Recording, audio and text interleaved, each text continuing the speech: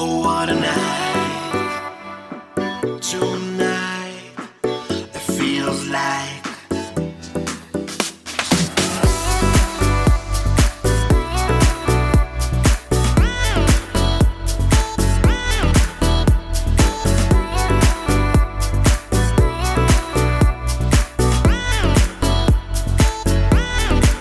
I've got eyes for only you, baby, and you're the reason why. This is a What's Up the Sports podcast for Monday, the 14th of November. I'm Randy Kure. We are live via Twitter Spaces.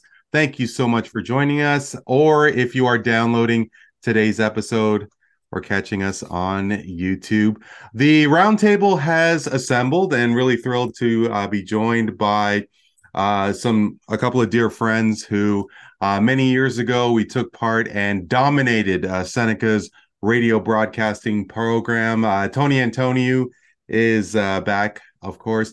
Tony, what's going on? Not much, Randy. How are you? It's been a while. Yeah, it has been a little while, and thank you as always. And even more so, Dan Legere is back. It's been over 6 months since he's appeared on the podcast. Always grateful for Dano to make some time for us. Dano, thank you. How are you? I'm doing well, Randy. Hello. Thanks for having me. Yeah, no, my pleasure. My pleasure. On today's episode, we're going to go quite heavy with the Maple Leaf as the 2022 Men's World Cup is less than 2 weeks away. Some pro athletes are facing discipline for their off-play actions. One a repeat offender, if you will. The other a blue chip NHL prospect. And rapid fire, can baseball fans accept the Houston Astros as a true World Series champion? Is Hollywood going to invade our nation's capital of Ottawa? And Canada's men's team has qualified for another World Cup. That and a lot more, guys. Lo and behold, the World Cup. As the weather gets colder here in Southern Ontario, I didn't check the temperature officially, but it was, give or take, I believe it was around 3-4 degrees. I didn't even step foot outside. But of course, this time of the year, what better way to get prepared for a World Cup of soccer? Very quickly, and I did not prepare you boys with this trivia question. Can you tell me the day when Russia and Qatar were announced as hosts for the World Cup? I looked this up, and if you do remember, the World Cup for both Russia and Qatar was announced on the same day. And I remember it was a really long time ago. Can you even give me a year for when it was announced? My guess would be 2018 was Russia. So what my last trip to Cuba was 20 no my give me a second here. I know that I threw you this wrench, but I wanted to make sure that you were not prepared for this question. I think 2021 was when they announced officially that Canada was hosting, right, with the States and Mexico. So that was, I'm going to say 2015. 2015. Dano, any idea? Oh my God, I have no idea. Don't even care to venture a guess. I'm curious. I'm waiting with bated breath. You're waiting with bated breath. Well, you know what? Yeah.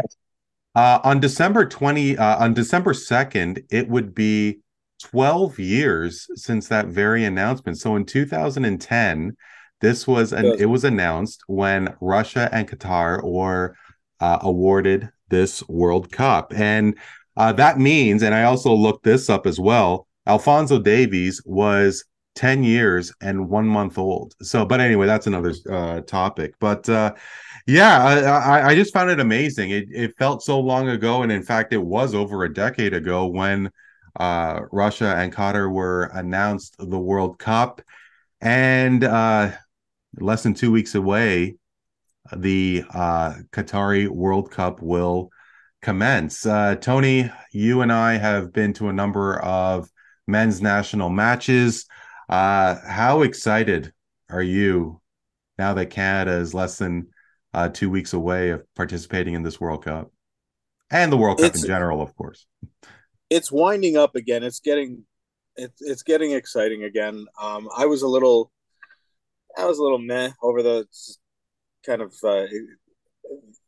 the novelty kind of wore off for a bit, and I think when Canada pulled the protest, it left a bad taste in my mouth. To be honest with you, if Canada wasn't in this World Cup, I wouldn't have been as excited for it, just given the optics, the it being in November, the amount of injuries going into this World Cup by so many different players that were key factors in their team. But you know what? We're getting closer. Watching some of the video of the Canada players' families' reactions to their boys being announced to the national team has kind of sucked me in a little bit more. Not gonna lie, I watched. You sent me the or you posted the Liam Fraser one. Yep. And today, Toronto FC sent a nice gift package to their three guys who are going, and it's a lot of emotion. So I'm not going to lie to you. There's a little bit of salty discharge that came out of my eyes watching some of that, and it's all about family. So anyway, the more I'm seeing it, the more I'm getting a little more excited. I mean, I could totally appreciate, and we didn't. I didn't really think about the whole how this whole thing has evolved since Canada qualified officially against Jamaica, but I could definitely see how it does feel a little bit foreign with this World Cup being in November, and if Canada wasn't taking part in it, that maybe we as a community would not be as interested. But Dano, I could distinctly remember asking you the last time you appeared on the podcast what your perception is of the World Cup because Italy is not in it. However, the country you were born and raised in is in it. Does it feel similar to you? You did say it did feel strange when we did chat, but all those months ago. But does it feel similar, the excitement of the World Cup? No, but I don't know what to attribute it to be honest. I don't know if it's because Italy's not in it, because honestly, if I look back, leading up to the Euro Cup or not the last World Cup, because Italy failed to qualify for that one as well, but the one before that, my excitement for these types of tournaments is just different these days. It's to Tony's point where it's like I know it's coming, I know I should be excited about it, but I don't know that I'm in gear yet. But with each passing day, it gets more and more real. It gets more and more exciting, just because at the end of the day, we're big sports fans. So you look forward to these sort of world tournaments that put that best on best, and you always create these spectacular memories within ourselves and our families. Even it's maybe tradition within our families. So it's I'm sure once the tournament gets going, once Canada's first game rolls around against Belgium, the country will start buzzing, I feel. And then, Italy be damned. We'll have to just put our jerseys aside for now, or turn them inside out, and proudly rep that red and white. And it officially starts the entire World Cup on the 20th with the host Qatar facing Ecuador. And of course, if the two of you remember, I remember distinctly that the favorites to host the 2018 World Cup and the 2022 World Cup were England and the United States. It was laughed at to the fact that Russia and Qatar were going to be hosts. Lo and behold, FIFA had some different plans. And with this World Cup being in November, I was a little intrigued about it. I will be honest with you, because as we have grown with the World Cup being in June, that it is a different dynamic, this being in November. Uh, but who knows? Who knows how intrigued I would be for this World Cup if our country wasn't in it. But it just got me to thinking more about locations for not only World Cups, but for maybe Olympics as well. And if we could take away the human element aside, the atrocities aside, apparently a number of human rights violations had taken place with the construction of these stadiums. Dano, does the location of these massive tournaments and events make a difference to you? Soccer is the global game. Do you think that there might be value in this tournament being in countries like Australia, for example? The last Euro was in a collection of countries throughout Europe. Is there something to maybe thinking outside the box, not having it in these soccer mad countries?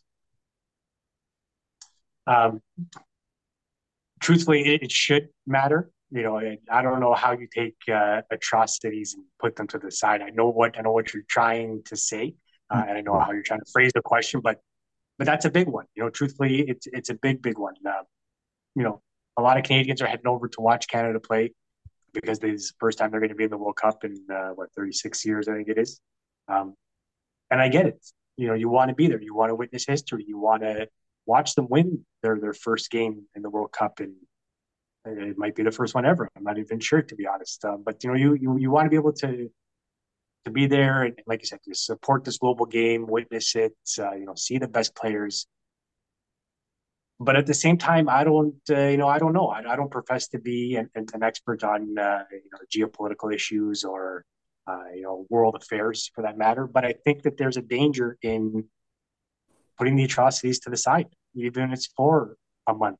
I have a friend who's heading over there to watch a few Canadian games. I have another friend who's just moved there for the calendar year to teach English at schools over there, and he used the World Cup as an excuse to get over there and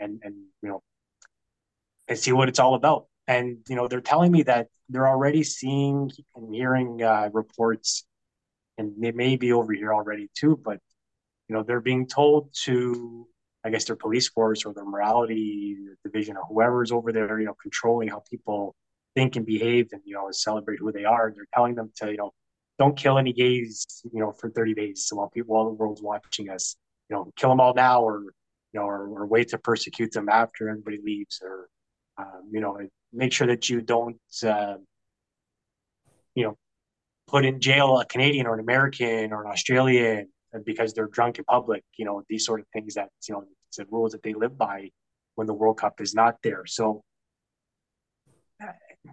it should matter. Truthfully, it should. I think I'm on Team Philip Lahm when he said just this last week that it was a mistake to award Qatar the World Cup, and Russia's maybe a good example of that too. Where again, if I try not to go too far out of my ability to craft meaningful arguments out of stuff that I don't understand.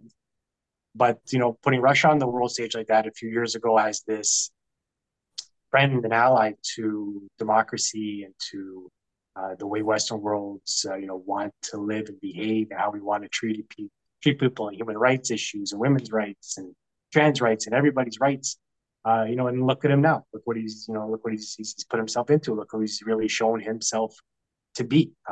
We can pinpoint politicians or public figures, hockey coaches, even maybe who showed us who they really were.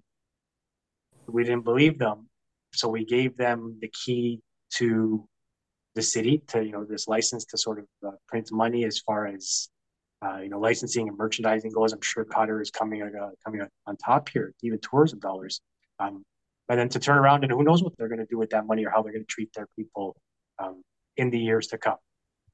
So I think it's dangerous. I know that it's boring, even though, to stick to the familiar sites: Australia, Canada, the UK. How many places can you really go before it gets too much? Even the Super Bowl is evident of that. They kept they're looking for outdoor stadiums now because people are just bored of going through the same cities. So I get it. It's entertainment. I get it. It's the world stage. I get it. They want to grow the game. globally. Um, but I don't know.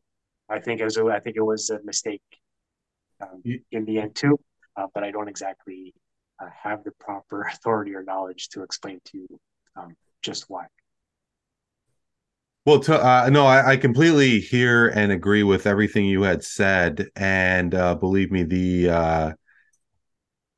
apparently as many as you, the assumption is that tens of thousands of construction workers had died from making these facilities, and I mean, how can you have a tournament when more than one person died in deplorable conditions? And believe me, that's something that I wasn't looking to sort of bypass and say, hey, let's have a great time anyway, despite the population of a small stadium dying. Um, but I guess the way that I looked at it was in the National Hockey League, when they do have regular season games in Europe, it's always in those same countries like Slovakia and Sweden. And rarely is it in France or England or Italy. To me, I mean, and we could probably expand this whole topic even further with regards to the World Cup, because there's a lot of socioeconomic issues in a country like Brazil, as well as in the Olympics. And they had those two massive tournaments in the span of 2 years, billions of dollars being spent. South Africa, could they afford stadiums as well? Thinking that there are a lot of economic issues in that country also. Tony, I don't know That's if the you thing. did want. Sorry, Randy, Please. if I could just jump in, I think you've hit on something important to mention too, where it's all hypocrisy, it's all bullshit anyway. Live Golf was people were up in arms because golfers were going over there and taking Saudi Arabia's money to play golf.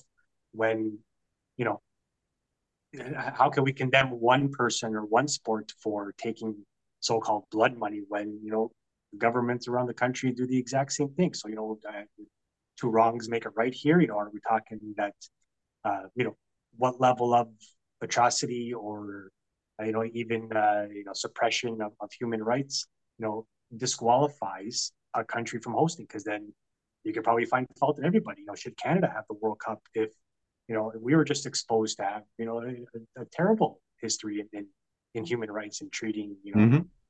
people the way that we do? So then where do you draw that line? Who makes that decision to say that Qatar is bad but Canada is just fine? We can ignore their past or what's happening there currently, just as an example. But that's So not their yeah, that's not Qatar's past. It's their yeah, it's their present. It's probably their future. Um, it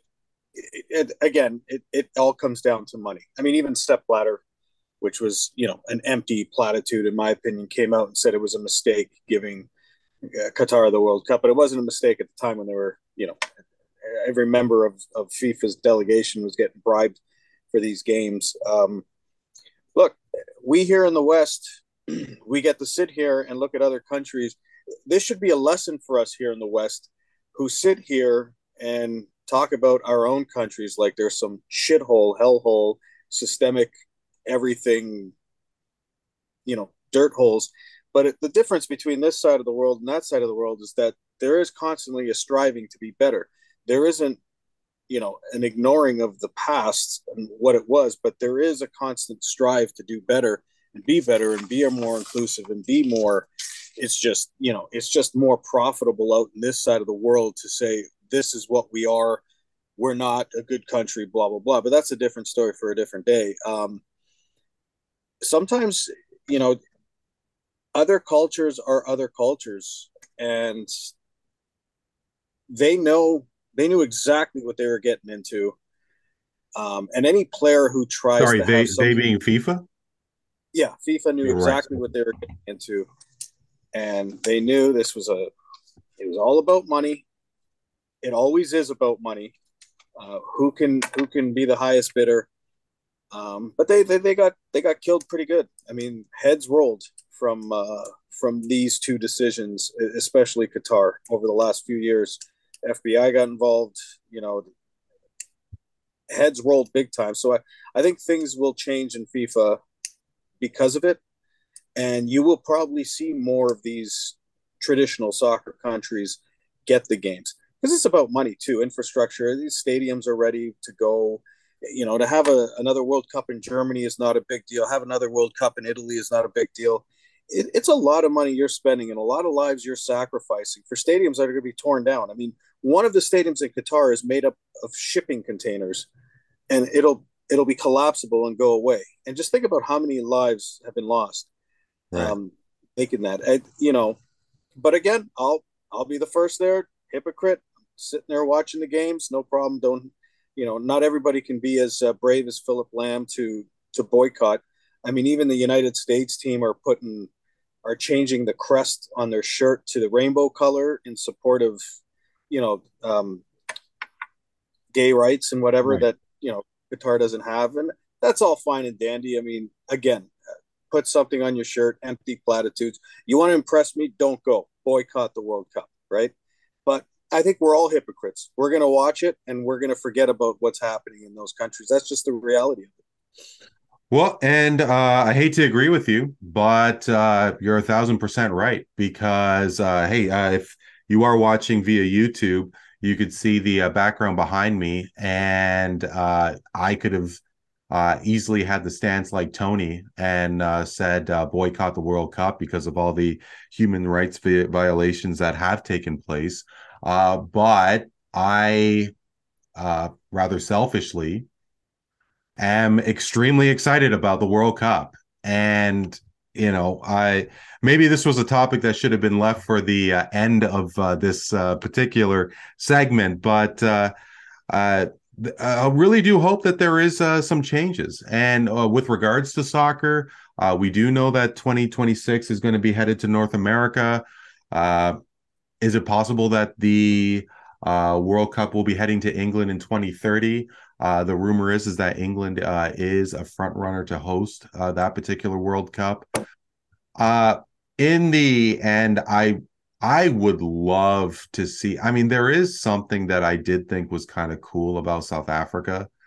I can imagine the kind of atrocities that may have taken place in that country because there are, from what I understand, some very uh, financially starved areas in that country. But these are the times we are living in, and hopefully FIFA and the International Olympic Committee will be making changes to that. Guys, I don't really know how to transition from a topic so deep to how Canada is going to do, but if I can make an attempt, Tony, this men's national side doesn't really have one when it comes to the World Cup. There was one appearance where they did not score a goal in 1986. What do you think is the floor for this squad in terms of their performance for Qatar? I expect ultra competitive team, a team that's going to have the confidence to go for it. Unlike the Canadian team in '86, which I think they tried to not get killed.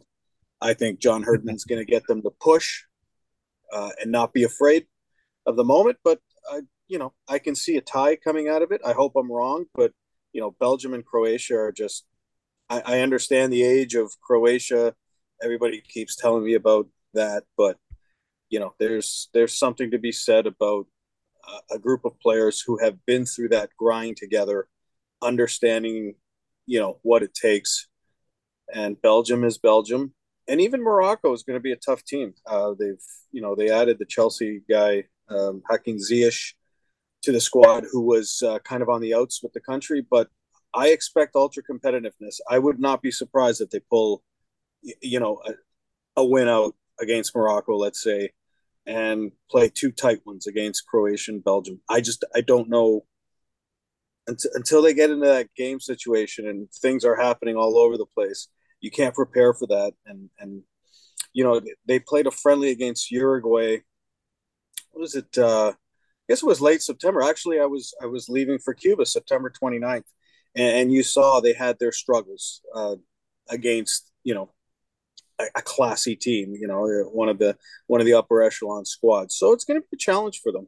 Don't we want to get excited, of course, but understand that they're playing real teams now. That's not to say that CONCACAF was not tough, but Belgium and Croatia, man, like this is big time now. Now you're playing with the big boys. So, but I expect like ultra competitive team. Hopefully, Alfonso's relatively healthy. Obviously, if he's not at 100%, it takes a little bit away from the team. But I think, like I said, John Herdman is a miracle worker. He's as good as he is, like as a tactical coach. He's equally as good as a motivator. So he will get them to another level. Well, Dano, I don't know how versed you are with Canada's competition, let alone the squad itself. I could imagine, as a big soccer fan, that you have some sort of knowledge. Try and educate me.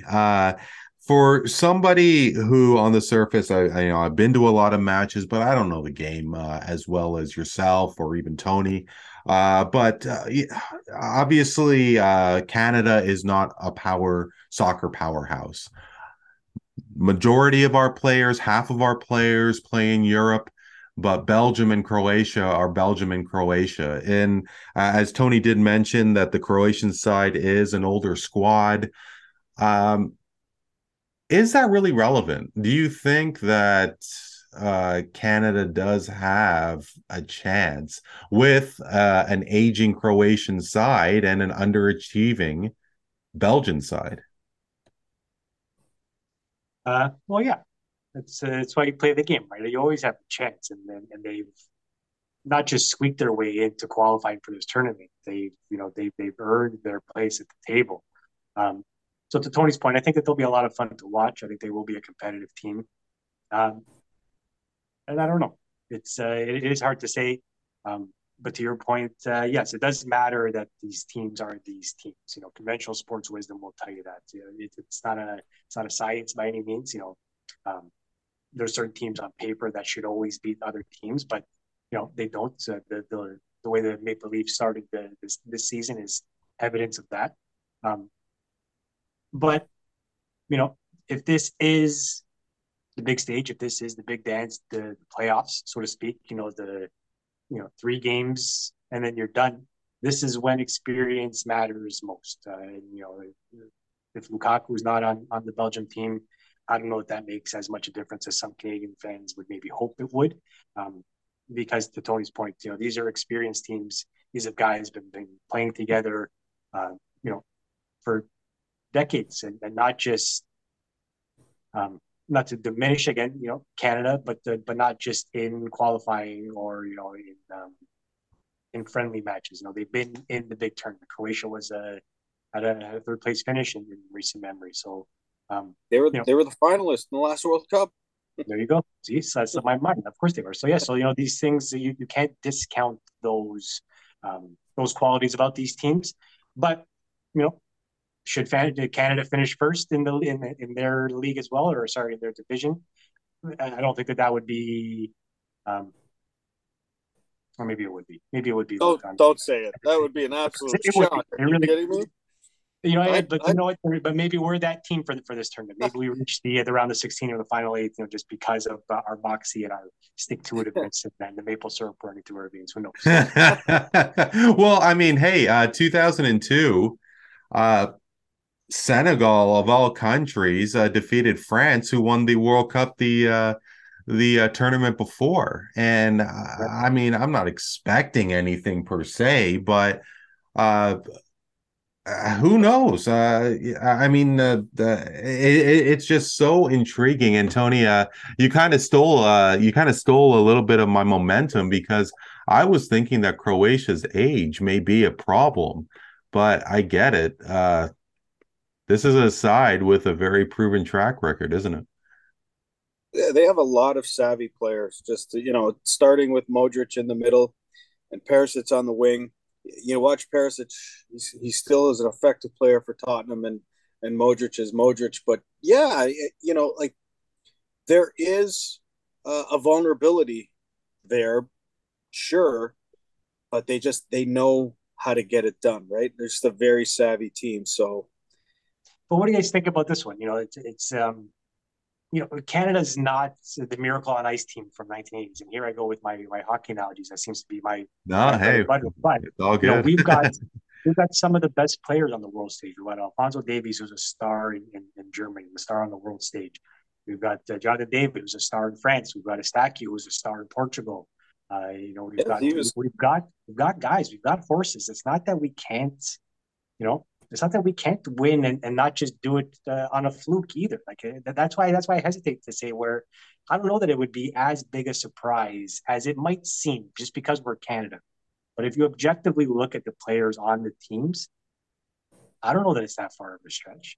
Well, I mean, okay, and I'm sure Tony has a comment in shortly, but when I see Canada barely winning against Mexico in a freezer that was in Edmonton, uh the Ice Teka is the reason why I got that Atakube jersey, the black Atakube jersey where he did the header into No, the snowbank. yeah, But if it took an incredible save from Boran to not concede a point in that match.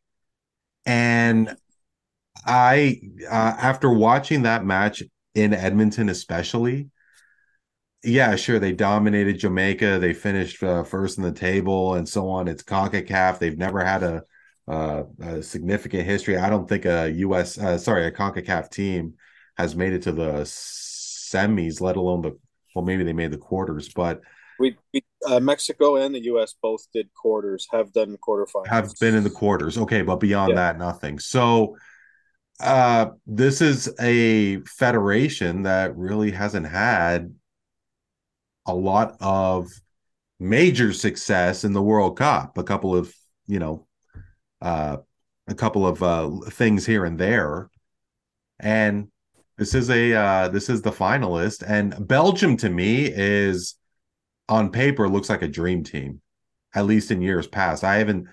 they Uh, always do. yeah, and They always do. Yeah, go so on. then Sorry. why? Well, Tony, do you have any idea? Why Belgium really hasn't taken that leap? I don't. I just said, you know what? They're more than good enough to contend for a World Cup title, but they always come up short against better teams. When I say come up short, you're talking just very slim margins. Um, I can't explain it. I don't know what happens. This is a team that the longer a tournament goes, the less interesting they look. So, and that's I made that point on one of our previous episodes where you probably won't catch Belgium off on their heels off the hop. If you somehow advance and get them in the knockout stage, you might have a chance. But off the hop, this team comes out strong. But I can't explain it. I mean, it's how do you explain the Leafs? Again, sorry, Dan, I'm taking your hockey analogy. How do you explain the Leafs going out in the first round for 8 years in a row, 7 years in a row, right? When they've had teams on the ropes. I don't get it. It's just psychological. I have no idea, but I mean that team is stacked. That team is absolutely stacked. Hmm, These teams, these tournaments are so hard to win too. Not only do they only happen once every 4 years, but it takes a miracle. Argentina is another team that always looks like they should win and never does. The Netherlands was like that for years on the world stage with sure. Yeah, when they had Wesley Schneider and Arjen Robben. Those teams, you always thought that they were going to win, and they never did. Um, who would have thought that Brazil would have lost? What was it, 8-2, 7-1 in their own 7-1. barn? Yeah, That World Cup. 7-1 to Germany. So, Home. so that's what I mean. Like you play the games. If Davies plays, as Davies can. If Eustáquio controls the middle, and Jonathan David's able to poke a few through in the middle, or sorry up front, poke, who knows? Anything weirder, stranger things have happened in sports. So, Look, and I'm not just looking to Morocco either. I think that we're sort of their easy pickings to lose to us. oh, they're Um, not. but out of the three, they're the easy one to say that's the game that we're targeting to win. To get But some results for sure, but yeah, They will be tough. Yeah, they're probably gonna. Well, I shouldn't say, but they might be the toughest game in the round robin. Randy made a good point with the Ice Teca game because when the pressure started coming on by Mexico, they were rolling it. They were Yeah, firing on them at all cylinders, and they got out of there by the hair of their chinny chin chin. And the back line, there are some question marks. I don't think they're deep enough. Gutted for Donnell Henry. I mean, he got hurt during the warm Yeah, up of yeah. the previous friendly, and he ends up missing the World Cup just during the warm up, the pregame warm up. I mean, he was slotted in the starting lineup, and I just feel awful for him. But um, they're not very deep on the back end, so that's where they might have some problems. So you could have Davies running up and down as much as you want, but when those good teams get it rolling and the possession and they start moving the ball and making their quick combinations and connections and start unlocking these guys, it could be ugly. I'm not trying to, I'm sitting here saying I don't know. I mean, like I said, I expect a super competitive output from this Canadian team. I just don't know if the results will be there. Well, like Dano said earlier, that's why you play the games. So it's anybody's guess how group stage will end, and especially within Canada's group between Belgium, Croatia, and Morocco. Very quickly, I think I think it's safe to say that a lot of the country really fell in love with this national squad. Alphonso Davies came out of nowhere. He scored perhaps the greatest goal in World Cup qualifying altogether. And it's funny. When I was in San Antonio, Texas, in October of 2021, and to have a conversation of the cab driver who was originally from Mexico talking about Edmonton and how cold. And this was before the Mexico match, and he was just so nervous about how cold Edmonton was going to be during Ice Teca. And uh, like I mentioned, everything just seemed to be coming roses for soccer in this country. The men's team, actually qualifying for the World Cup, and these days we're hearing a lot of Canada soccer and some shortcomings that have happened, that have taken place, allegedly have taken place. Apparently, allocation money has been should be filtered out a lot more diligently with the women's side, and a lot of allegations of misspending from the men's team on the towards the executive committee. Tony, has that kind of taken the steam out of what had taken place with regards to qualifications? Have you noticed it at all? No, I mean at the time I was not happy with what they did. When you have your truest of true fans, the ones that travel, the ones that pay for flights, the ones that pay for tickets, fly over to Vancouver and get 2 hours before the game starts, you protest it. I'm not a fan of that, and I get it. Sometimes you have to do these things to be heard. That's fine. I'm not familiar with the business of Soccer Canada. I can't imagine there is a huge treasure chest of gold and silver within the coffers of Soccer Canada. I could be wrong. I know there was a deal they struck with some agency, soccer business agency. I forget the name. I should have done my research. I'm sorry, but I was expecting Frank to answer this question, but he's not here. Um, so there was something with that, but I don't know if they're. I just wish there was another way the players did it. I think we're over it. I think we're ready to watch them play in the World Cup. We're excited to see them. But at the time, I was not happy. And again, I don't know. I don't know how much money Soccer Canada has available to them to, to give them all the luxuries that are required. I'm definitely seeing a lot more Gatorade and Nike commercials with the Canadian players on it and this and that. I don't know if that's has something to do with their new deal or whatever, but I didn't like the decision at the time. I didn't think it was the right one. Well, maybe everything will be put aside when the World Cup officially begins on the 20th. Canada's first match is, of course, against Belgium. So, guys, so why don't we head right over to not only the National Basketball Association and the NHL, but specifically of Kyrie Irving and Mitchell Miller. So, Mitchell Miller may not be a name that is familiar with a lot of sports fans, and we will get into him in a few moments. But once again, Kyrie Irving has made headlines for something that is not about basketball. And he had, forgive me, but had retweeted a link for a feature that, if I'm not mistaken, was produced by Alex Jones or supported by Alex Jones. Alex Jones, the conspiracy theorist podcaster, formerly of InfoWars. And this Sorry. was a film that reportedly had anti-Semitic uh, views and positions.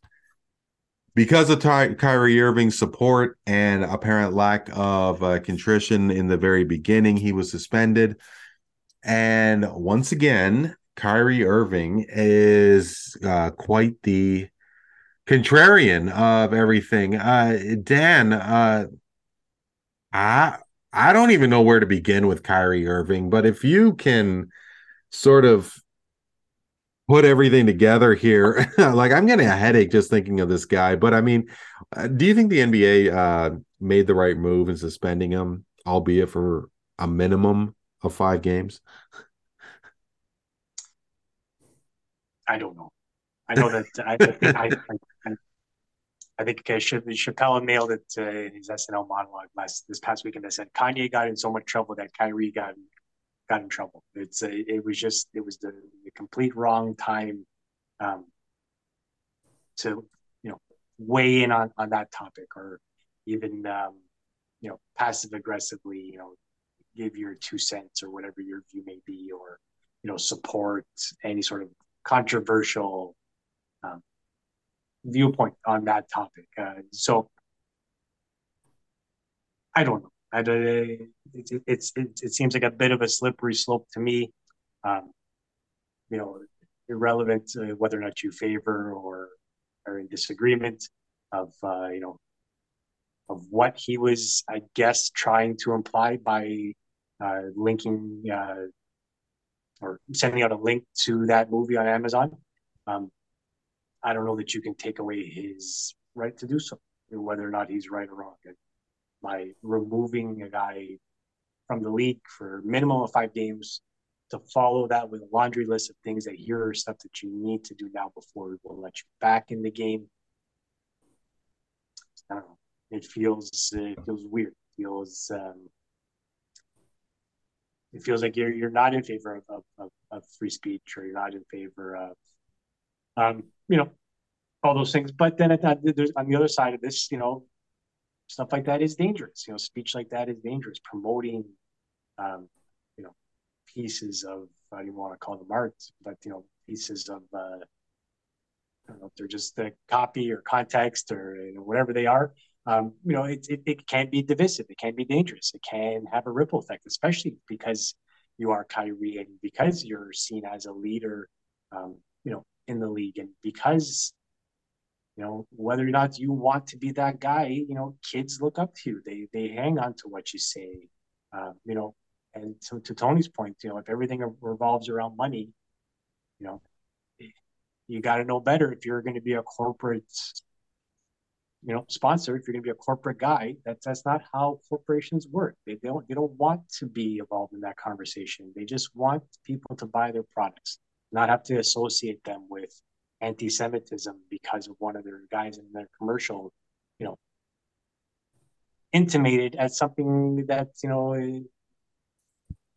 I don't know if he was doing it to prove a point or just to cause controversy, or I'm not sure why he was doing it, what he was doing it, but I don't know that the NBA is, implicitly right in this also. Well, that's exactly what I have no idea either. And is this something that he did, without thinking? Does he have a certain viewpoint that jived with this particular feature? But, from walking away from the Cleveland Cavaliers the way that he did, walking away from the Boston Celtics, not wanting to play in the bubble because of the shooting of the black Wisconsin man at the hands of police, Jacob Blake, to not wanting to take the vaccine. I mean, of course, with regards to the latter, it's really, really polarizing topics.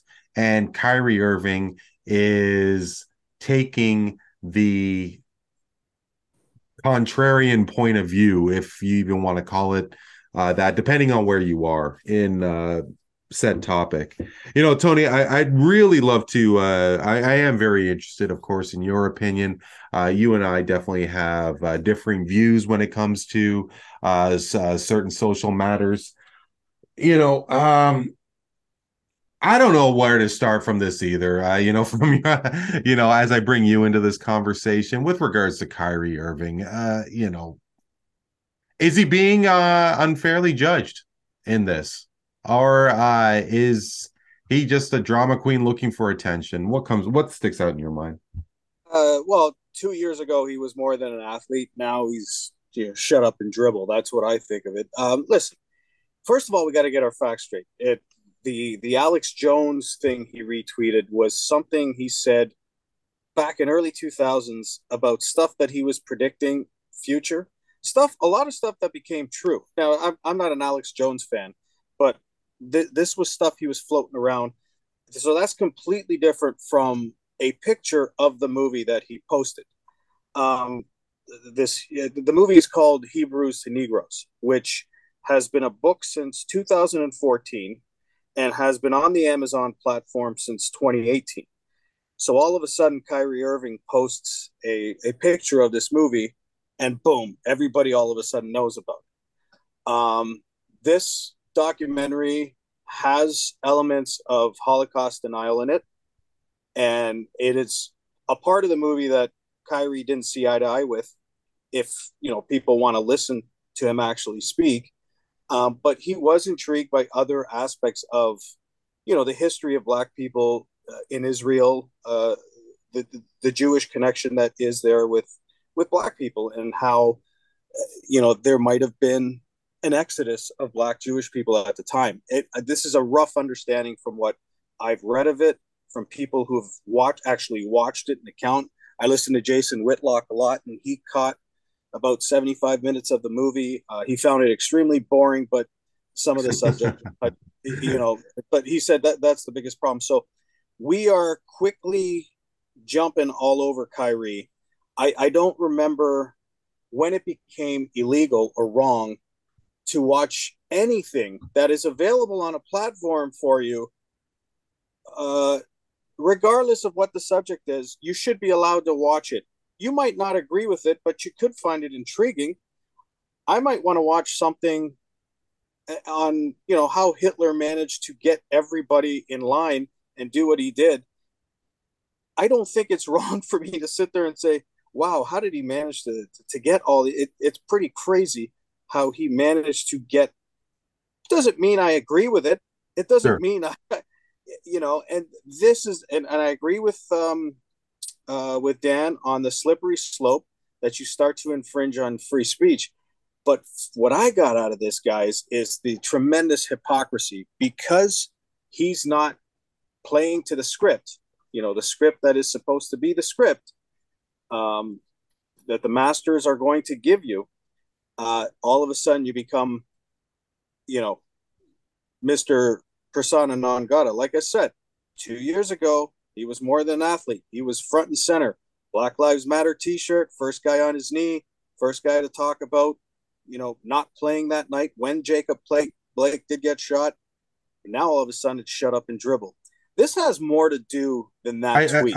Sorry, just to chime, just yeah, okay, because what I wanted to add to that was, and I don't know, because I don't really follow Kyrie Irving's day to day, but I think kudos to him for not playing in the bubble. My question is, however, what has he done with regards to Black Lives Matter since? He might have done a million things, but I haven't What seen what has anybody that. done? What has anybody done other than virtue signaling? Most people in the NBA, what have they done? It's all virtue signaling, Brandy. That's my point. And Black Lives Matter themselves have made a boatload of money off of their cause over the last 2 years. But that's neither here nor there. I'm talking about Kyrie Irving and how it's amazing if the narrative slips just a little bit, you become from this to this. And again, Kyrie Irving is a guy I'd never have on my team. He's too out there, but he sure as hell is a man, and he's a man who's allowed to think for himself. And the 5 game suspension was crazy because that's, you get a 5 game suspension for putting a picture of a movie on is nuts to me. And now you're seeing the narrative flip from some of his detractors in the media and fellow athletes because, the New Jersey Nets put all these blocks up and said, you've got to do this, you got to do this, you got to do this, you got to do this before you come back. All of a sudden, they're not too happy about it. LeBron James, I'll give him credit, after condemning, Kyrie, he came out and said, these guidelines that you've set for him to come back is not good. The NBA has put themselves in a weird spot here. It's a very weird spot. And I've had a lot of time to think about it, guys. So, you guys could think I'm crazy or not, but, they have this social justice warrior shit going on up here. And then, the people they're beholden to, and let's be honest here, between China and corporate media and whatever that's owned by, mostly Jewish people, there's a clash now. So all of a sudden, this kind of suspension gets put on Kyrie, not to mention all the shit that he has to do just to get back, okay? And these demands are being handed down by a Chinese owner who totally supports the genocide of Uyghur Muslims in China. So the hypocrisy is now exploding. So there is no choice but for some of his fellow black athletes and people in the media of prominence, Stephen A. Smith, Shannon Sharpton, these guys have to start switching the slit and saying, hang on a second, what you guys are doing to Kyrie is not right. So if you notice over the last week, it's kind of like, okay, well, we have to kind of support him here because there's a lot of hypocrisy going on. The point is, this is what happens when we put our stock in athletes as being social justice warriors or trying to be people. You're not going to get another Muhammad Ali. And you see it straight up because there's way too many powers above them that clash. And we're seeing, the residue of it now. And I feel strongly for this. Like I said, I'm not a big fan of Kyrie Irving either, but he's been wronged here. This is not right what they're doing to him. Not right at all. Yeah, no, and it's, I guess, with regards to him having such different views with regards to some extremely big topics, and how he just seems to have this desire. I mean, I for one don't believe that he did what he did, not thinking that no one's going to notice. And that ever since he got to Brooklyn, well, maybe even before that in Boston, that his actions are never about the betterment of the team. It is always about him. It really is interesting how things are going to roll out. And I mean, I agree. Listen, his from the time he asked to depart from Cleveland for whatever reason he had, to the time he spent in Boston, and to his wishy-washy ways, his back and forth, says, I'd love to come back to Boston, and he ends up signing with the Brooklyn Nets. Like, yeah, he's not a guy you can rely on. I'd never, absolutely, there's no question about it. But I applaud the guy for having his own brain, right? I applaud the guy for having his own mind. I mean, it's just what is being exposed now, like I said, is the hypocrisy. You have China saying we can't have someone like that on our payroll. We've got to cut ties with him. But, Fill in the blanks. Gee, really? You have morals now, Nike? It's all weird, man. It's all really weird, and I look at this stuff very closely, and it bothers the hell out of me. Right? Like it's once upon a time, back in the day, one of my favorite people of all time, Muhammad Ali. If this was him, you know, Jim Brown, John Carlos, Tommy Smith. He had Malcolm X, Martin Luther King. They were behind him. They were behind him in support, solidarity. Now everybody's burying the guy because they don't want to lose their money train from the masters. You know what I mean? Like from the people who hand them the script, Jalen Roses, the Stephen A. Smiths, LeBron James, these guys, Shaq and Charles Barkley. I was so surprised at their reaction last week. At least Chuck, I thought he was going to be, I'll give two guys credit through this. Actually, I don't want to bury everybody. I think Jason Jay Williams, ESPN. I didn't catch his comments. He's been very adamant about this. He's actually, why isn't anybody calling out Jeff Bezos and Amazon for having this thing on the platform since 2018? I think he's been good. And Jaylen Brown, too, who's the assistant vice president of the Players Association. He's been very supportive of Kyrie Irving. And I just think if you're going to act and tell me that you're a brotherhood and you stand together and you say, you've got to do it under any circumstances, not just under the script that's given to you by, the powers that be. You can't only talk about one thing, but you're not allowed to talk about, if you want to be true social justice warriors, nothing should be off limits. Nothing.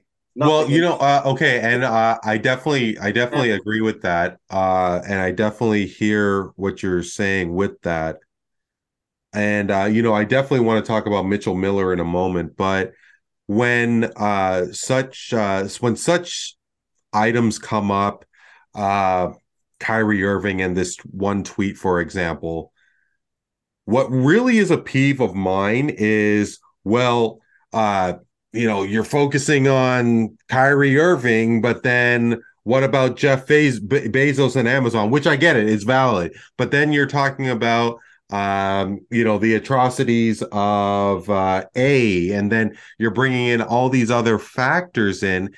And I guess what my question is, which nobody can answer, when does stuff get resolved? I mean, like the whole thing of bringing a questionable action to the forefront, it gets buried with all these other things that wouldn't have been brought up if there wasn't an initial issue to in the first place. You get what I'm getting at here, Tony? Like, do you see what my? Oh, I agree 100%. They're going after Kyrie. This isn't just about that tweet. Trust me. His vaccine stance last year still doesn't sit well with the NBA. Believe me. Just like they're cheering Aaron Rodgers, that he's losing as much as he is with the Packers, they're not going to let this go. And it comes down to money again. Randy, trust me, Pfizer, Moderna, the amount of money they dump into advertising through sports, through mainstream media is unbelievable. They can't have a guy off script. Shut your mouth, boy. Well, I mean, whether it's directly from the league or just the fact that people are not really allowed to have much of an opinion, and that is either with regards to celebrities or maybe even our own families. It's definitely a lot more difficult to have a differing point of view these days, guys. Very quickly, and maybe a lot more intriguing, for lack of a better term, is Mitchell Miller. Now he is I can't remember if he's a 18-year-old, 19-year-old. He's a young NHL prospect, originally drafted by the. Sorry, he's 21, 22 now. Okay, and he was originally drafted by the Arizona Coyotes, but then word came out of some very egregious things that Miller did as a younger child, specifically bullying a black classmate who does have developmental issues. Arizona released him without playing an NHL game. Then the Boston Bruins came out of nowhere and agreed to sign him. But then when more accusations, or maybe just an echoing of what Miller did as a 13-year-old kid, came to light, Boston decided to let him go. Dano, I don't know if you are fully aware of what took place with Mitchell Miller. I know that you weren't originally, uh, asked to comment about this, but with regards to Mitchell Miller specifically, should he still be accountable for what he did, albeit 7, 8 years ago? Should he still be held accountable for it? Well, I mean, Well, I guess that's the main reason why he is not under contract. There was a belief that he wasn't as uh, apologetic, contrite in trying to make amends. It was rather wishy-washy. For me personally, I've been thinking about this, and should a child be especially when you do have one of those rare opportunities like playing professional sports, making millions of dollars.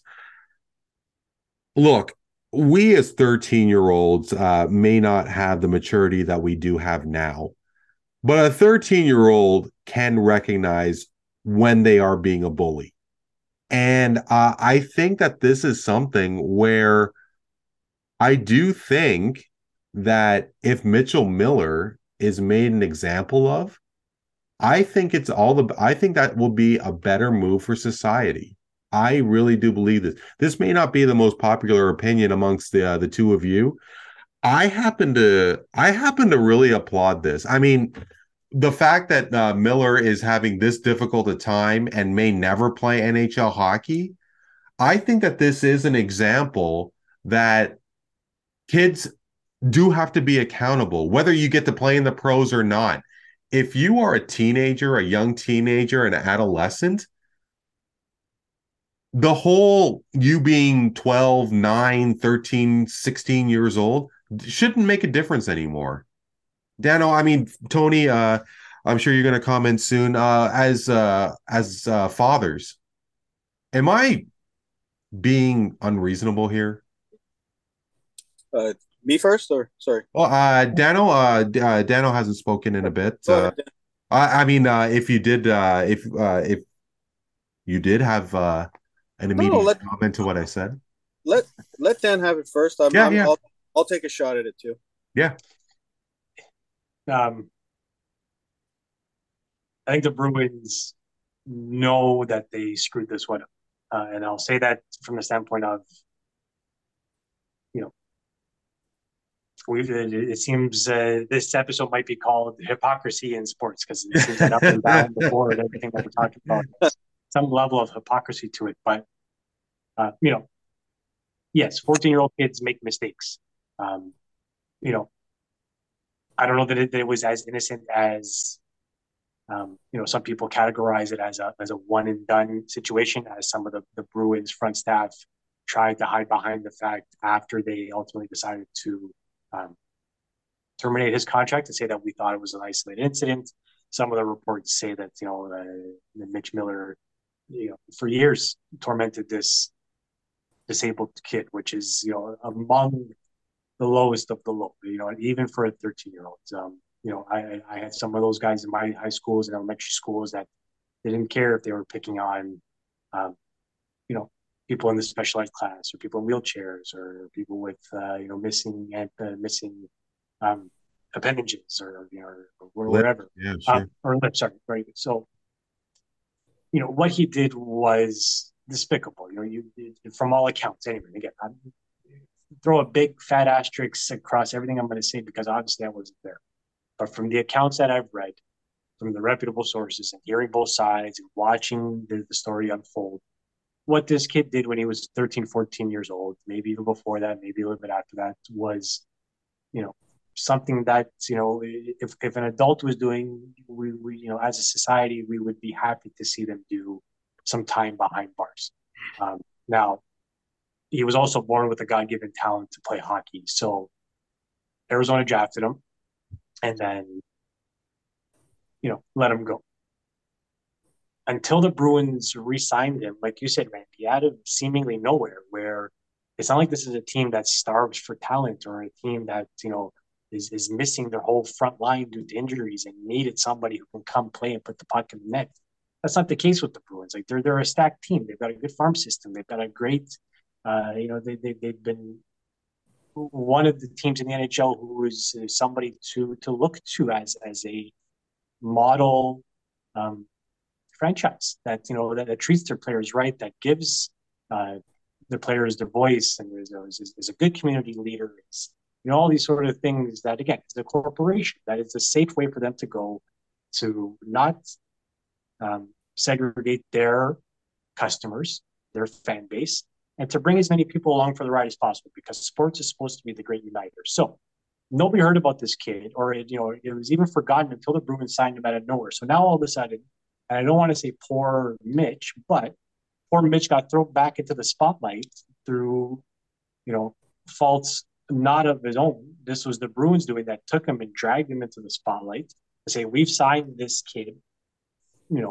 who's not even eligible to play in the league, but we won't bother looking into that. We won't bother, trying to do due diligence with the victim or his family or anything like that. And then, good for Patrice Bergeron and Brad Marchand and David Krejci and the leadership group in that team to stand up and say, as a group of hockey players, this isn't the kind of distraction that we want or need in our dressing room. Whether or not he's good enough to play in the league is irrelevant. We stand with the original decision that Arizona did to say that, he's out of our pipeline, and that the NHL to remove him from the eligible player list. And, and we don't want to welcome that sort of scrutiny, because some of our players may even have children with disabilities, or our families. We may know a lot of people. So, we don't want to condone that, even if we're not condoning it per se, because everybody deserves a second chance, yada, yada. But that's not to say that, we're not trying to remove this guy from society. We're just saying that we don't want him,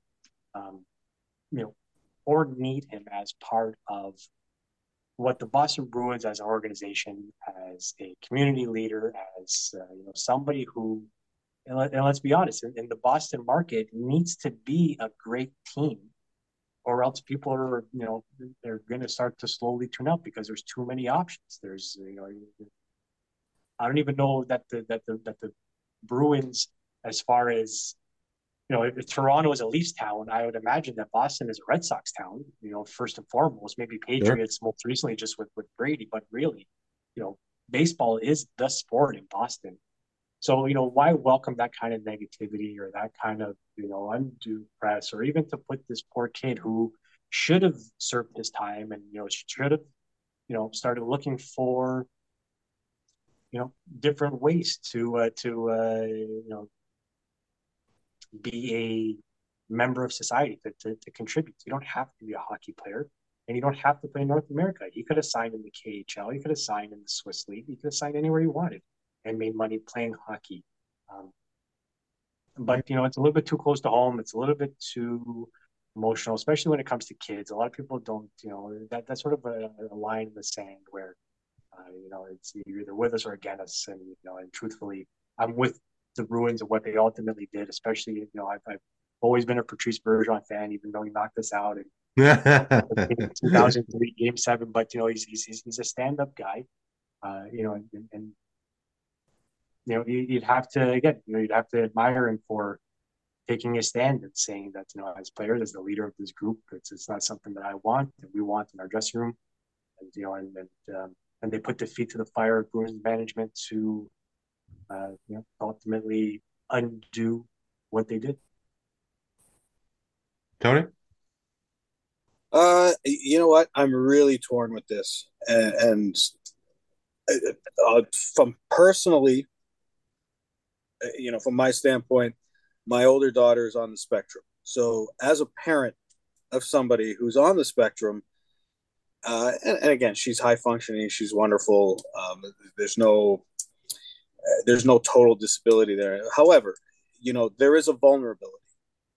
these types of kids are vulnerable. They're vulnerable to wanting to fit in, want to be a part of social scene. So it is easier to manipulate kids like that, get them in, and then make them do things. And so, as the parents of that young man, I feel for them. I really do. Like the I'm pain, sorry, the hockey player or the victim? the victim. Okay, gotcha. As you know, I feel for them so much because those are my fears every day, man. With her going to school, she's at an age now where she wants to fit in socially. Sometimes it's not easy to make friends. So you find yourself end up being in situations where maybe some people will start making you do things you don't want to do. So, man, so it brings up that anxiety that I get as a parent when I think about her. However, um, ultimately the question becomes how long is long enough that someone has to pay for a mistake they made when they were kids, and they were kids, Randy, like 13, 14 years old. You're not developed mentally still, and we all made mistakes as kids. Now, playing in the National Hockey League is a privilege, not a right. Mm-hmm. So it's totally within the league's right to say we can't make this kid eligible. Again, you're right, Dan. He can go to Europe and play. Is the mob going to stop him from playing there too? Like, is the Hockey Diversity Alliance going to step in and say he shouldn't be playing in the Euro leagues too? I don't know, because it seems like when they got involved in this as well, then the message started getting a little weird. From one aspect, apparently, there was an apology by the kid, and then from another aspect saying there was never apology, and then all of a sudden the family never accepted the apology, the victim's family. Right. So again, the lines get blurry, and second chances are second chances. Everybody deserves them. I don't know the answer. I'm throwing the question out there. How long is too long? It's a difficult situation, but like I said, as a parent, I understand the fears of the family. I understand what that family is going through. I'm sure it's difficult. The Boston Bruins tried to slip one through the goalie, excuse the pun, for sure, and it backfired big time on them. But I wonder, when I think of the Hockey Diversity Alliance, which is, again, on a previous episode, I think it was a great idea for hockey to have something like that in the picture, because it does need to grow the game of hockey. But man, if you talk about a culture of hazing that the NHL, that hockey players have, I would imagine Brad Marchand was involved in some serious shit when he was younger and this and that. So we have to, again, no, listen to what I'm saying. Like, no, I'm with you. I'm agreeing with you. But please. But again, it just goes back to my question: how long is too long? It's 7 years now, 7-8 years. He doesn't have the right to play in the National Hockey League. I get it, but in 5 years from now, if a team tries to sign him, are we going to jump down everyone's throats and stop it from happening? Because I think that's what's kind of happening, and I think a nice solution would be for the Hockey Diversity Alliance, Mitchell Miller and his agent, and the NHL, and the victim's family, maybe to get together and figure this out in a non-canceling way for a change, have a conversation. And if the parents at that point still want nothing to do with it, still say no, then we can move on, right? Do you understand what I'm saying? I think it was just... Well, no, I do. And I think the one thing that I am not hearing as much is, how is the victim able to cope and move on with what he experienced? Absolutely. And that this hockey player, and with Arizona originally drafting him, with Boston trying to sign him, that a lot of the focus could have very well have been Mitchell Miller's road to redemption. And I think far too much people are more focused or more interested in how the person responsible gets a second chance.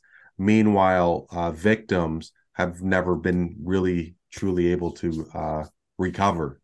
So it's such a difficult topic. You Oh, I'm know, torn. yeah, and So torn. in the end, you just got to really hope that this young man who experienced a lot at the hands of Mitchell Miller, and that victims everywhere. Whether it's developmental issues, people who've gone through sexual violation, everything. Mm-hmm. You know that victims do get a chance at you know overcoming all the unfair, egregious things that may have happened. Guys, I don't know if we've ever been through this deep a conversation, this deep into the podcast, but that being said, I'd love to end things off how things usually end off, and that is deal or no deal. So you guys know the drill. Why don't we just get right to it? And Dano, the Houston Astros have won their second World Series in 5 years. They had been to the league championship game, I think if it's not 7 years straight, 6 years straight. They've been on a very impressive run. However, in 2017, they were implicated in various forms of cheating. There hasn't been any indication that the Houston Astros cheated in 2022. However, there does seem to be a number of people, myself included, who can't shake away what took place 5 years ago. The Houston Astros winning the World Series this year. Is that a big deal or no big deal?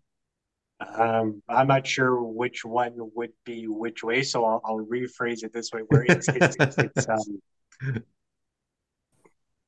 what happened 5 years ago is not representative of who this team is. I think, to what we were just talking about before, where, they were implicated in the cheating scandal, and the people who were around at the time were punished. Some of them, pretty severely, as far as years removed from the league. And, as far as the players on that team that are still around from that time, I don't think it's much. Not a lot. The World Series MVP is playing for Toronto now. Right. So, you've got a handful of guys. These are all, really skilled baseball players. They didn't win because they cheated. I'm sure it helped, but again, just proving their own point that, how many CLSs in a row, 4 now, how many division championships in the last decade, who knows? So they're, they cheated on their way to the top. They got caught, but they proved to everybody that it wasn't a fluke, and they came back and they won again. So, hats off to them, to the new ownership, Dusty Baker, and even to the guys who stuck around and played their way through that, and having people bang on trash cans in every visiting ballpark that they went into for a little bit. So, to the Altuves and Bregmans and Gurriels, congratulations. It doesn't make me like you anymore, but I can't hold it against you forever.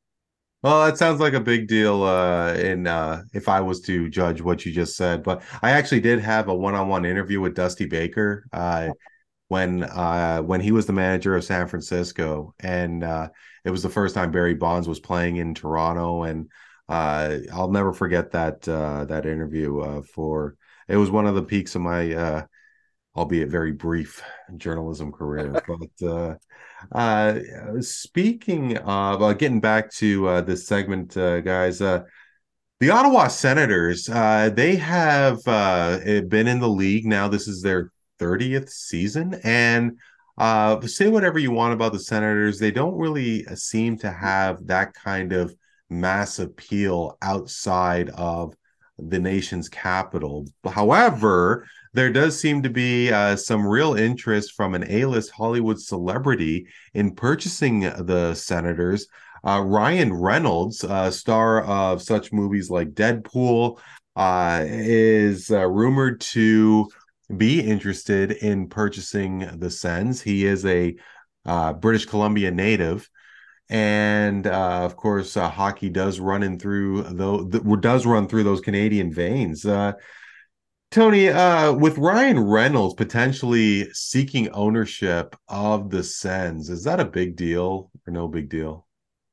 Uh, Average deal, I guess. I mean, first of all, he's gonna Ryan Reynolds Sports and Entertainment Corporation. The guys, he currently owns Wrexham Football Club in Wales. They play in like the fifth tier of the of the British League, and now he's looking to buy the Senators. He's going to need a lot of sugar daddies to make that thing. I talked about that on one of the shows he was on, one of those unfunny late night comedians, and he talked about needing sugar daddies. So he's going to need a lot of them. It would be cool for sure. It would be cool. Ryan Reynolds is a is a great face for our country. He's proud to be Canadian, and I don't know how serious he is or not, but if he was, I think it'd be cool. I mean, We learned I anything from the sorry. past ownership when teams go up for sales. That Gary Bettman does not like it when people make their intentions to buy public. So I'd imagine that Ryan Reynolds has already shot himself in the foot, unless the fans in Ottawa, completely take this over and turn it into something that they weren't anticipating. But I can't imagine that Gary Bettman's happy about this. But if I may just jump in and give my 2 cents on Sure, it, I please. think it would be ultimately good for Ottawa because to Tony's point, you know, I didn't even know where Wrexham played. Somebody had to tell me it was in Wales, and it's because Ryan Reynolds and Rob McElhenney bought it. So they come with that marketing eye, with that way of finding exposure and creating dollars around it. So it could be good for the team in the long run, where if he puts together a group and they find a way to market it on a global or even across the country, or even into the States, could generate more money into payroll, which ultimately leads to a better team. So it could be good for the city. It would be really good for the country again to have this proud Canadian boy, as long as he hasn't, it doesn't turn out that he's verbally abused anybody in the past 10 to 15 years. So it could be good. Could be good. I honestly, I'm really torn on this one because if the Senators don't get that downtown arena, I don't think it makes a hill of beans at all. I don't think it makes any difference at all. If LeBreton Flats does become the new home of the Ottawa Senators, apparently it's the real difference maker for the Sens being a lot more accessible to people in that area. I mean, does LeBron James make any difference having a piece of Liverpool? And does Alex Rodriguez make much of a difference owning the Minnesota Timberwolves? Uh, uh, but whatever it takes to have the Senators remain in Ottawa, then I'll be definitely for it. So, be interesting. Ryan Reynolds being an Ottawa Senators owner. We'll see. But finally, Canada's men's basketball team has qualified for the World Cup.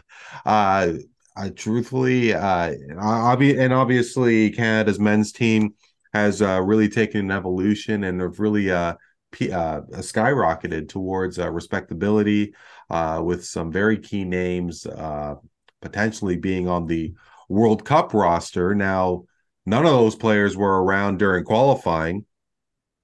But men's basketball, Tony, is an event that I personally don't really get that too hyped about. I love basketball, and I developed such an appreciation, especially after the Raptors won the championship. But it's always going to be USA and nobody else. And with regards to Canada qualifying for the World Cup of basketball, in your opinion, is that a big deal or no big deal? I didn't even know it happened. So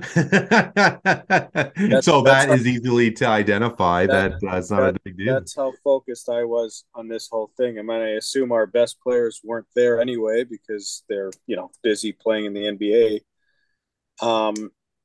The on again, off again participation by some of our best players has soured me, and my attention span for Canada basketball is very, very low right now. So honestly, I didn't even know that happened. I didn't know they were playing games. So yeah, I guess no big deal is my answer. Yeah, no, and actually, I'm not going to lie to you as I quickly type up where the next basketball World Cup is going to be. Looks like it's going to be the 25th to September 10th in, doesn't even say where it's going to be. So in Indonesia. Anyway. Google's like, huh? I don't know. North Korea.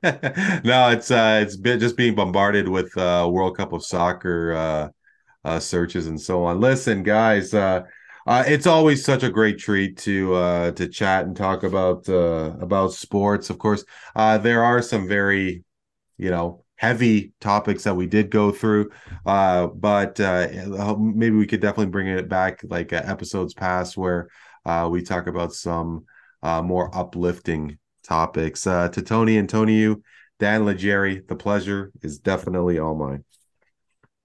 Thank you. Thanks, And for Tony and Dan, I am Randy Kure. This is a What's Up the Sports podcast. Thank you so much for joining us. We will talk to you next time.